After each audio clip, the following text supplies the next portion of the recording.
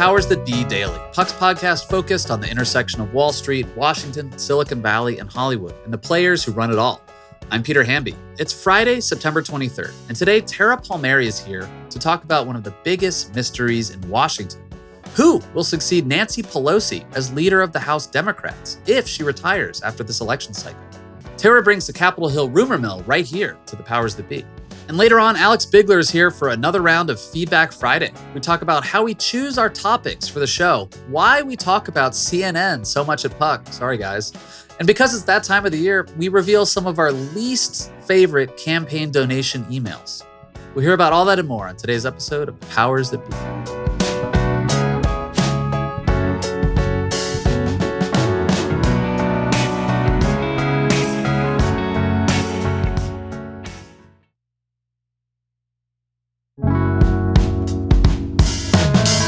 Happy Friday, Powers That Be listeners. I'm joined today by Tara Palmieri to talk about somebody with another Italian-sounding last name, Nancy Pelosi. How you doing, Tara? Yeah, we both have names that start with P and end in I. So, first question before we get into Nancy Pelosi's succession, who will follow her as leader of the Democrats in the House? Is it actually a sure thing that she's retiring after this election cycle? Because that's the chatter. That's what everyone in Democratic politics expects. But is she riding off into the San Francisco sunset for sure? Well, increasingly, it looks like that's happening. But there's always got to be like a disclaimer, a little asterisk after all this reporting that she could decide at the end of the day that she will not relinquish the title. And she has that much power that she might be able to pull it off again, right? I mean, even the fact that I'm writing about how she has her hand in succession just shows you how much power she has in this party. And yeah, I mean, there's a possibility she doesn't retire, but all signs point to the fact that she is. Sources that have spoken to her say that she's just really worried about leaving behind a divided caucus. And the fact that she's having those conversations with her allies and she's talking to people about what role do you want in the next Congress, it means she's trying to shape it. And for her, she sees it as she wants to have a big table and make sure that the Democrats don't have the same sort of divisions that the Republicans had, a la, John Boehner, Paul Ryan, and probably divisions you're going to see in the next Congress too, if Kevin McCarthy is speaker. So plus, she's the biggest fundraiser too, after all. And that's a lot of power to have within the Congress. Yeah, I mean, if you talk to like Barack Obama would certainly say this. Like Nancy Pelosi has been in Congress for 35, 36 years, 82.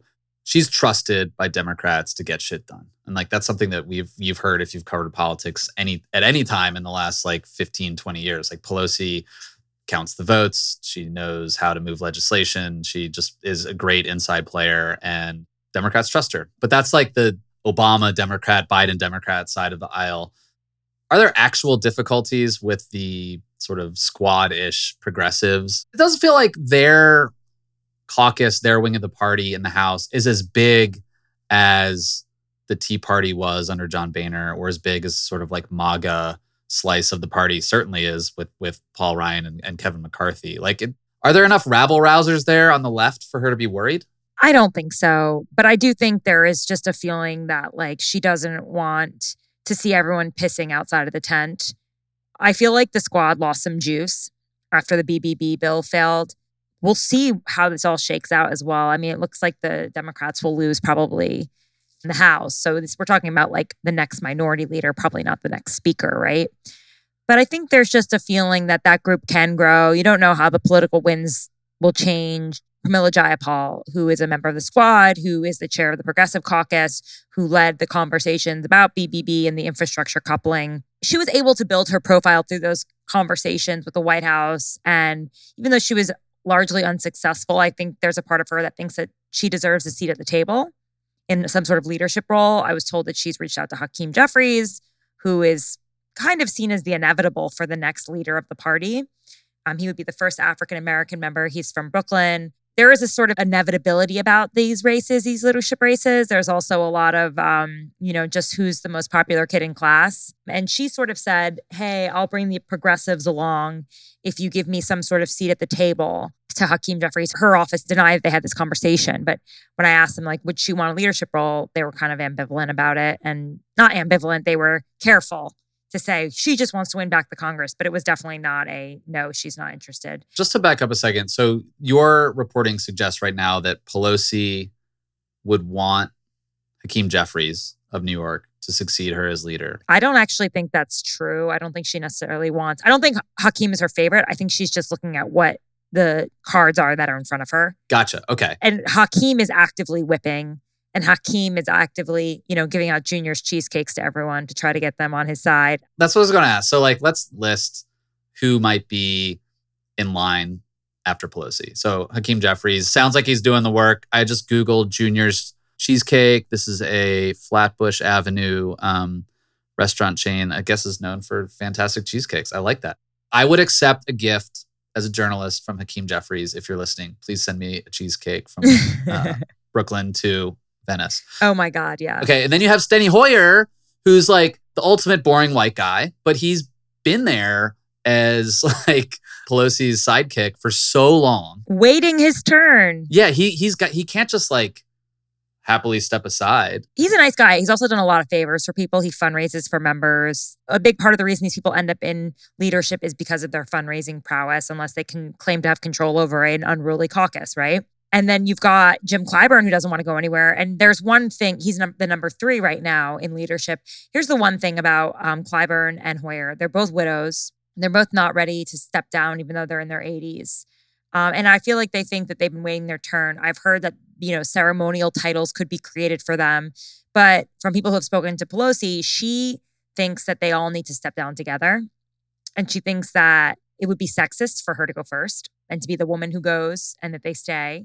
Yeah, there's a bit of a dynamic where she thinks, if I'm going to bow out for the next generation, you boys better come down with me too. So that's definitely a dynamic that's playing out. She also has her own favorites. Like, she really loves Catherine Clark, who is assistant speaker. That was a role that was created by Pelosi for Chris Van Hollen years ago. She also really likes Adam Schiff, who's a prolific fundraiser who's been really raising a ton of cash this cycle. Adam Schiff would love to be speaker. I don't know if he'd win the popularity contest. No, he feels like a guy who's good at playing the outside game and not necessarily the inside game. Like, yes, he's had some key posts and committee posts and like some roles in a lot of these Trump investigations, but like, you cannot turn on cable news without seeing Adam Schiff, And like, he seems a little thirsty for the attention. And I can see some people getting a little cranky with him inside the caucus. Oh, totally. And here's another thing that's coming at Adam Schiff. Kevin McCarthy has said he's going to take him off the Intel committee where he's chair in retribution for taking Marjorie Taylor Greene off the committee. So he might be without a committee, a backbencher, not a lot to do. People are saying he's got his eye on statewide office, or at least he's exploring it in California. Joe Neguse is sort of whipping. He's from Colorado, right? Yes, from Colorado. And you've got Pete Aguilar. He's another kind of rising star in the party, and he's likely going to want to be at the table. And he brings along the Hispanic caucus, which matters. He's from California. It's kind of a matter of getting these forces in line. I think the feeling is with the Pramila Jayapal move, did she give the leader cover with the Progressive Caucus by adding her to the table? I do think that Jayapal has a lot of street cred on the left, but really did herself some favors by jumping in and negotiating in very good faith some not so likable Democratic senators on the left in the Biden White House and trying to work within the guardrails of what you can do to get something done rather than throw darts from the sidelines and send out cranky emails raising money from your donors. I do think like Jayapal is like respected among like the caucus at large in a way that other members of the squad might not. Okay, if you're listening, Jayapal, you can also send Peter a cheesecake. Whatever you have up there in Seattle that you can send down here, like some salmon. One last thing to ask you though, like it seems like an undercurrent of Pelosi stepping aside, you just said, is the generational change aspect of this. And I remember, man, you probably remember this too, like 8-10 years ago, like Luke Russert caught so much shit for like asking Pelosi and like a bunch of like Dem leadership people in some presser, like, aren't you guys too old? And they were old then. Yeah. Now Nancy Pelosi's 82. She understands that you do need someone like Hakeem, for example, like as the face of Democrats in the House. Like you see these like side-by-side photos all the time of Pelosi and Schumer, and you're just like, not that Kevin McCarthy and McConnell are dynamic in any way, but like Dems are supposed to be the like young dynamic party, and you see these two people leading the party, and you're just like, yeesh. Right. And Biden. So she does understand that they need younger leadership, it seems. Yes, totally. I've heard some people say that, she has her favorites. She loves Catherine Clark. She loves Adam Schiff. There's also a bit of a geographical issue, some might say, having Hakeem Jeffries and Chuck Schumer be leaders of both caucuses from the exact same district, basically, Brooklyn. So some people might say that should give Catherine Clark an advantage, or maybe we need another person from California. Or someone from like a purple state or a red state. How about someone like that? Shut up, like Peter. Democrats are good at those places. All right, Tara, thank you so much. Thanks for having me. When we come back, Alex Bigler is here with this week's Feedback Friday.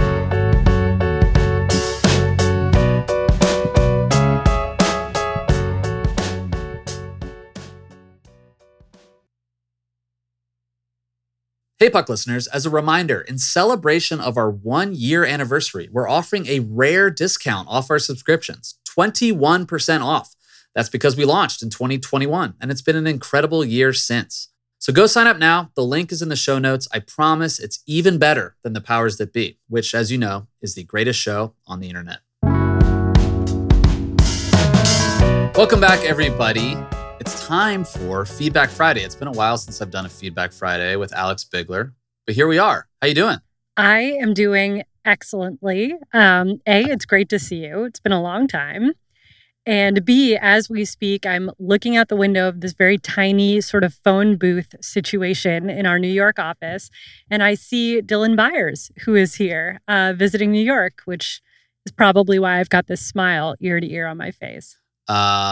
Hopefully you can get him to shake you a little cocktail or something. That's his best asset, other than his handsomeness. Well, he did actually tell me kind of a wild story, which I am excited to share with you because it's so crazy. And I don't know if he's told you this story. I know that he's on the pod with you frequently, but he just told me the story about, did you know that there's like a secondary puck market?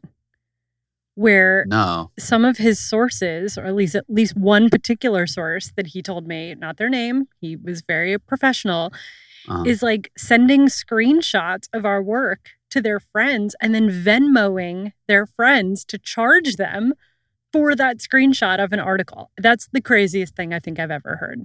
That's like, okay, so like we're a subscription business. Obviously, we would love it if you paid. But like every now and then, if I send an article to a friend or something, and also we have that tool, which is really cool, where you can gift an article. But it's like, I would never Venmo someone for sending them. That's crazy. I assume that person has disposable income also, if they're like subscribing to Puck. You don't need... It's always the richest people who Venmo your friends for a screenshot.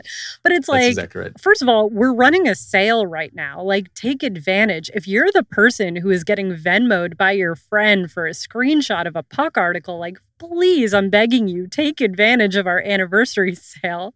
Come on, Zaz. I know it's you, Zaz. That's so funny.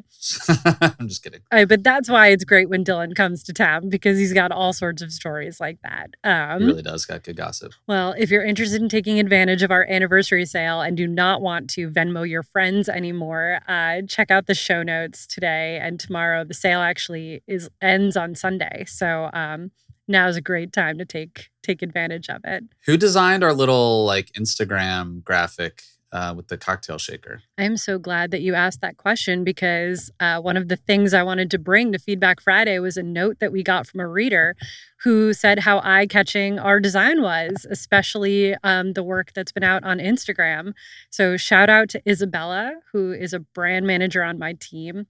She does all of Puck's assets in-house, and like I couldn't be more thrilled with them. She makes it easy to do this stuff. Like, not every journalist is great at social media, and some are, but then it's like you send out this like custom graphic that like is easily posted on your Instagram story, Snap story, whatever. Bravo, making it easy. So I've got a lot to talk to you about, in particular, some reader questions that came in, but also questions that sparked for me after listening to you on the podcast for a couple of weeks now and not having an opportunity to talk to you.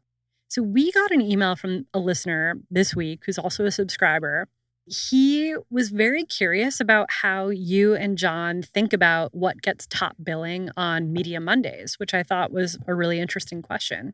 Media Mondays is, and I say this in a great way, like the easiest podcast for me to do because I've been emailing and or talking to and or texting John about random shit in the media since like 2016. And I didn't know him, but like a mutual friend, Rob Siliterman, like connected us at one point. John got me writing for The Hive when he was at Vanity Fair. And so, I mean, a big reason I'm here is just that John and I share a lot of the same perspectives on media. We just get along pretty well and share a lot of the same perspectives. And so he might text me right before and be like, we got to talk about Amazon on NFL. And I'm like, yes, dude, yes, let's talk about that. Because I think we share a lot of the same media diet and, we're reading a lot of the same things. Good chemistry plus a good understanding of the shifting sands of media. Yeah. So this reader also pointed out and asked, which is a fair thing to point out, is that we talk a lot about CNN. And he wanted to ask, or he really wanted to understand why we view everything happening at CNN as a leading indicator of the direction that cable news is heading, full stop. Oh, that's interesting. This is probably more of a question for Dylan, who will be more articulate than I will. I care about CNN because I think that it's not perfect at all, but I think I'd rather have CNN than just like obnoxiously partisan media telling people what they want to hear. Mm-hmm. And I think CNN, as we've discussed a million times, reveals its value when there's a hurricane in Puerto Rico, when there's an invasion of Ukraine. I used to work there and Dylan used to work there. Yeah. So, and Tara used to work there back in the day too. So there's a lot of just like inside knowledge and insight that we have. And two, I mean, like CNN became part of the story, unfortunately, during the Trump years. And so lots of people out there have opinions about CNN. I think there's enough meat there to a story about what's going on inside CNN that merits us talking about it as much as we do. And it's going to keep fleshing itself out over the next year. And just to circle back, I mean, like we were also kind of lucky in a way at Puck. Like we started and you had the like Jeff Zucker, Chris Cuomo drama at CNN. Mm-hmm. You had Russia making noise about invading Ukraine. And, all of a sudden they invade Ukraine and we have Julia and Will Smith like slaps Chris Rock. And we have Matt.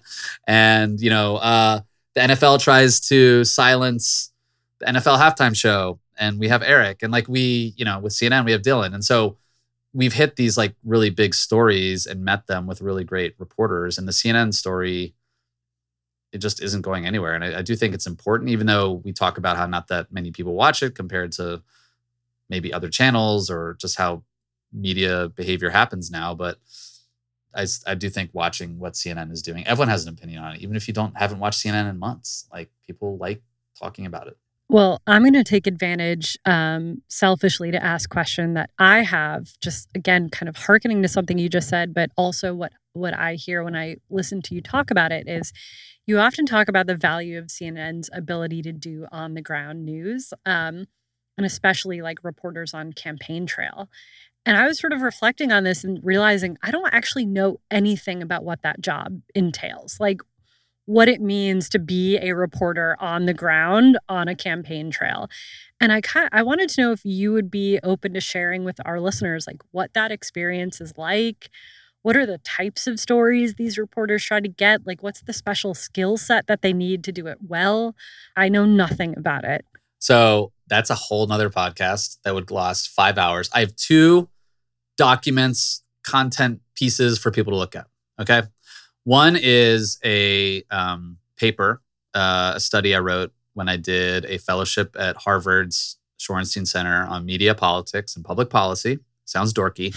After the 2012 campaign, when I was a campaign reporter for CNN covering the Republicans and ultimately Mitt Romney, my boss at CNN, Sam Feist, was nice enough to let me apply for and take this 6-month fellowship at Harvard where I got to like write and think about how technology had changed political journalism, specifically campaign coverage. And I wrote this paper. You can Google Hamby Shorenstein Center. It's called Did Twitter Kill the Boys on the Bus? Searching for a better way to cover a campaign. Okay, even if you don't care about politics, it really helped me think through some challenges and opportunities in political media. And I say all of this to say there's so many anecdotes in here. Mm-hmm. I interviewed like almost 100 people from Chuck Todd and John King to John Dickerson and Maggie Haberman and the late, great David Carr. And along with like interviewing a lot of campaign reporters. And they just told me these like lots of little colorful stories. And I tried to write it like a pretty long magazine article. So there's that. Okay. We'll tweet that out for anyone interested. Tweet that out. Lots of stories about all the crap you eat and the kind of stories you cover and blah, blah, blah, blah, blah. The other thing is, this might be lost to the internet, but my friend Scott Conroy and I, and Scott, who's now a screenwriter, he left journalism to develop the show that we co-wrote together called Embeds, which is about campaign reporters covering a campaign. And it was bought by a now defunct streaming service. As if the world is littered with those, called Go90, owned by Verizon. And they developed a 6-episode comedy series that we wrote. The New York Times reviewed it. A bunch of pieces wrote about it. And we basically tried to do a sort of coming of age comedy through the eyes of young campaign reporters. And I think one of the best parts of the comedy series is that it just has a lot of realism and detail about like living on a bus in Iowa, sleeping at Holiday Inn Expresses and drinking shitty beer and going to Applebee's and like watching candidates say the same stupid shit over and over again every day. Sounds chic. We filmed it on location in Iowa and it's fucking great. So those are 2 artifacts from campaign world that I can point to. But I need to do an entire separate podcast series about how campaign political reporters live their lives. Okay, last thing I'll say, going into the weekend, I've realized that we're entering campaigning season for politicians, which means my inbox is starting to get flooded with some of the absolute worst email subject lines I have ever seen in my entire life. I think the one I got yesterday was, "I'm asking you personally," which I just, please don't ask me personally. Do you have any greatest hits of the worst email subject lines in campaign season? Yeah, I mean, like I put my name on political email lists when I started covering politics like 10 years ago. So who knows where my email is? And I'm just like always unsubscribing. The ones that are the dumbest for me are the emails that say like, "Hey, it's Barack," or like, "Hey, it's Michelle." It's like, no, it's not fucking you. And I would just be interested to know what the open rates are on those at this point. Cause like, it's obviously not you. I mean, those like almost offend me more than the like hair on fire, like, yeah, "The socialists are coming to take our guns. Give Mr. Trump $5 right now." Because it's just like, okay, that's so stupid. Who actually thinks that Barack Obama is like emailing them directly to chip into the DNC? I legitimately got one last season where the subject line was "You up?" and I almost lost my mind. Like, that may have been the thing that actually put me over the edge. So that is funny. You were not, in fact, up. I was not up. No, I'm very old. I read it the next day. But anyway, Peter, it was great to see you. We should do this more often. Please, let's do it. NL Central for life. Love it. Have a great weekend, and I'll talk to you soon. You too. Thanks so much for listening to another episode of The Powers That Be. As a reminder, The Powers That Be is the official podcast of Puck. We'd like to thank Ben Landy, Liz Goff, and Alex Bigler for their editorial and production guidance. If you like what you hear on this podcast, please share with a friend. It really helps us keep delivering the inside scoop that only Puck can offer. You can visit us at puck.news and on Twitter @PuckNews. I'm Peter Hamby. See you next week. This has been a presentation of Cadence 13 Studios. Please listen, rate, review, and follow all episodes wherever you get your podcasts. The Powers That Be Daily is executive produced by John Kelly, co-founder of Puck, and Chris Corcoran, chief content officer and founding partner of Cadence 13.